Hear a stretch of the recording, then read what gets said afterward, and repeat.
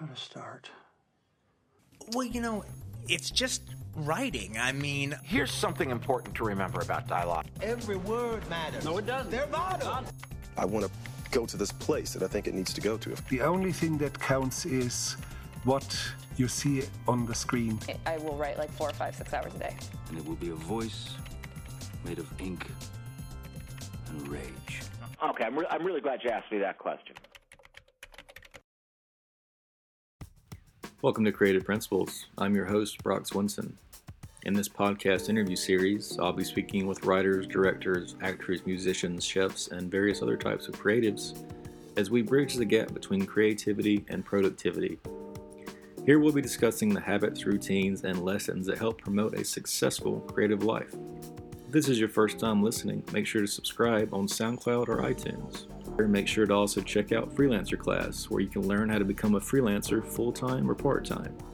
The online course will teach you how to make money online as a writer, marketer, designer, virtual assistant, accountant, or salesperson. Stay tuned after the show to learn how to get access for free to this $99 valued freelancer course, along with some other free items on our website, creativeprinciples.live. Inspired by the dialogue-heavy screenplays of Quentin Tarantino and Kevin Smith, Justin Benson and Aaron Moorhead teamed up to create innovative films for hungry audiences. In their new film, The Endless, two brothers return to the cult they fled from years ago to discover that the group's beliefs may be more sane than they once thought. During our conversation, the writer-director duos discuss innovation without confusion, figuring out the facets of a great mystery, thinking of the camera as an omniscient force, how homage is the opposite of innovation, and why filmmakers should stop waiting for others to greenlight their projects. This is Aaron. I just made a friend named Aaron Higgins, and his older brother Julian and him made stop-action films with Star Wars figures, and I just thought it was amazing. I couldn't believe it. And so we just started making silly little stop-action films, and it was an instant obsession. I think that was 6th grade, and I think it was like I went home and I was like, okay, I think I'm going to be a filmmaker. And this is Justin. When I was like 16 years old, I had a friend expose me to the original Texas Chainsaw Massacre, the Linklater films, some Tarantino films, like Chasing Amy by Kevin Smith. And a lot of like really chatty stuff that was very much character driven or atmosphere driven or tone driven. And I didn't have high enough self-esteem to think that I could make like the dinosaurs in Jurassic Park, even though I thought they were awesome. I just didn't think it was like, I probably couldn't do that. But when I see people having interesting conversations or like I feel unnerved by tone, I remember like in my 16-year-old brain thinking like, I might be able to do that if I worked really, really, really hard. Where do you guys start with something like this new film, The Endless? You start with an idea? Do you start with dialogue? Where did this idea kind of come from?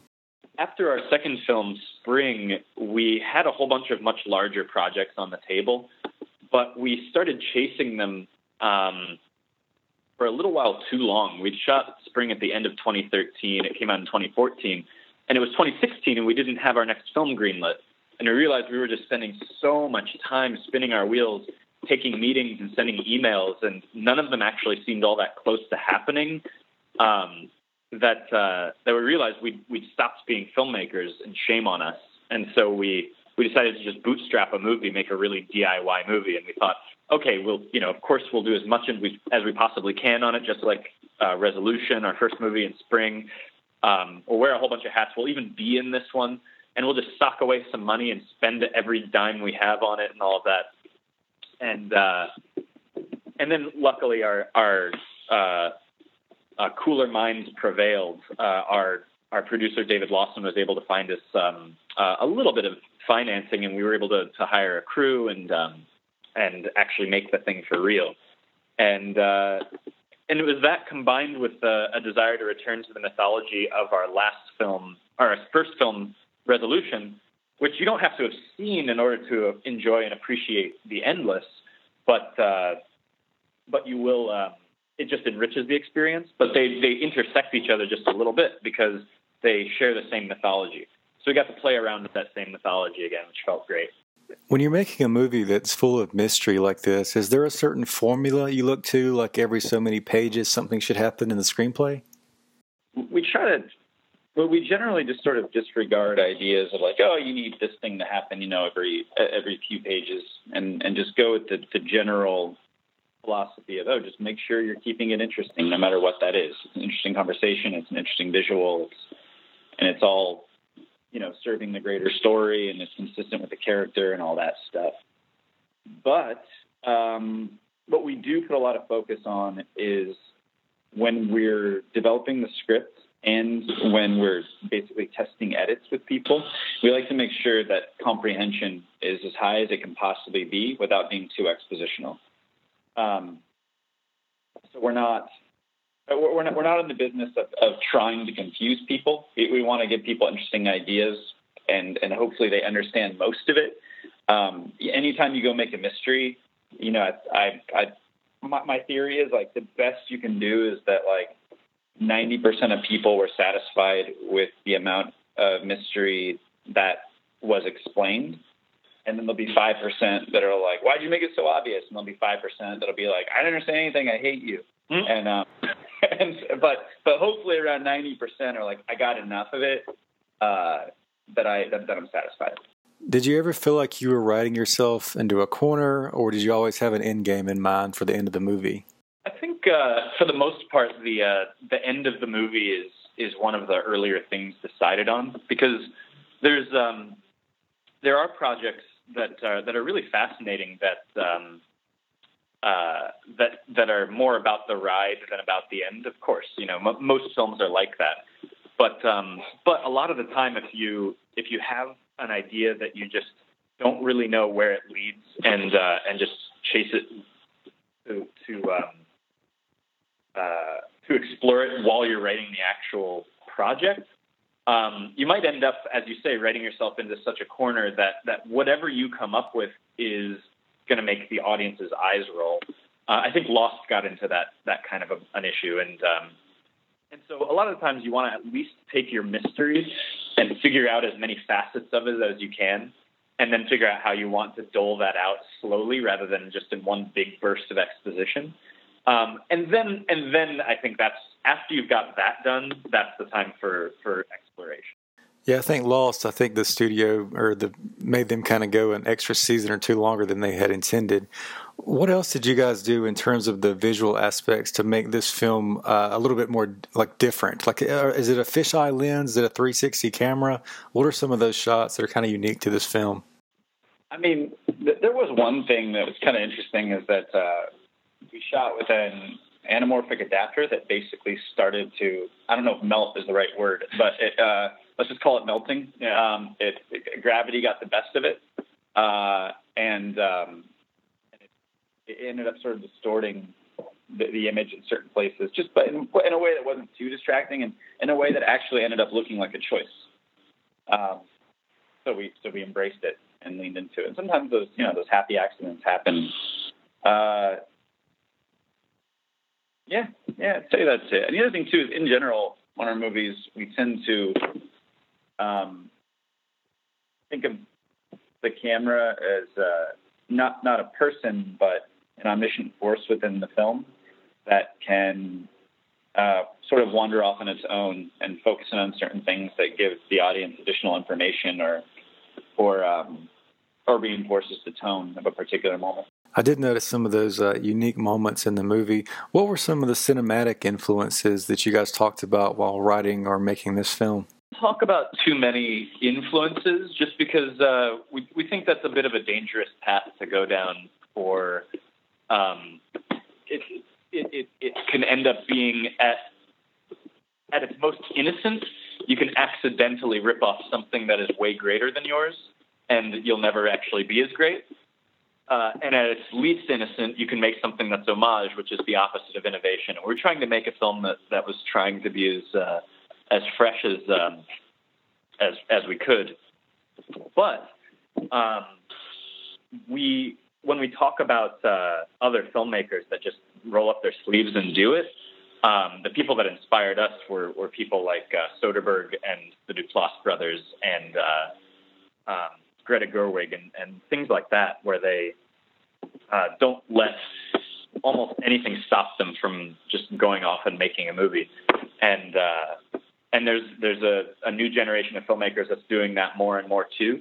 People like Jim Cummings and Jeremy Gardner and Christian Stella, and we are just that is what I think influences us to go make movies and to not be lazy and not blame other people for not being able to make a movie and all of that.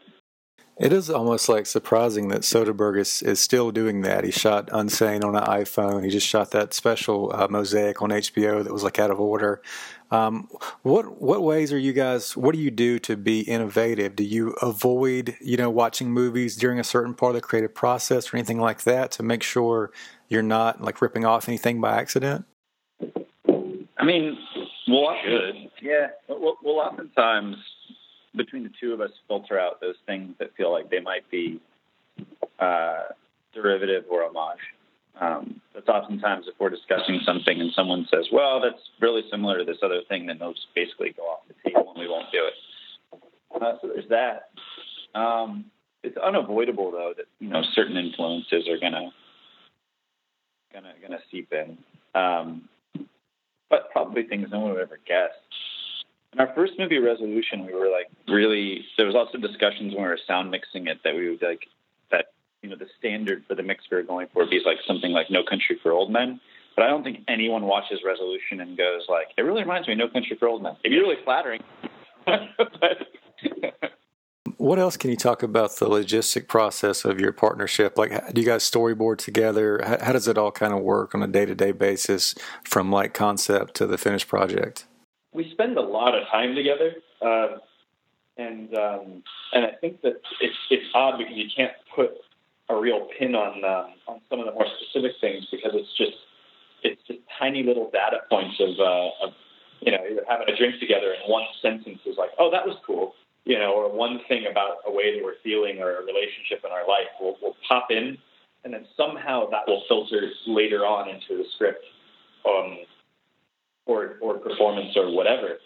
And but I mean the actual logistics of it are we talk about the film that we want to make. We sort of outline it, but it's more like it's much more scattershot than an outline. It's more like, okay, every idea that we want in here, let's see what actually turns into a narrative. And then it's organized and Justin writes it and I develop it like an executive would, I guess.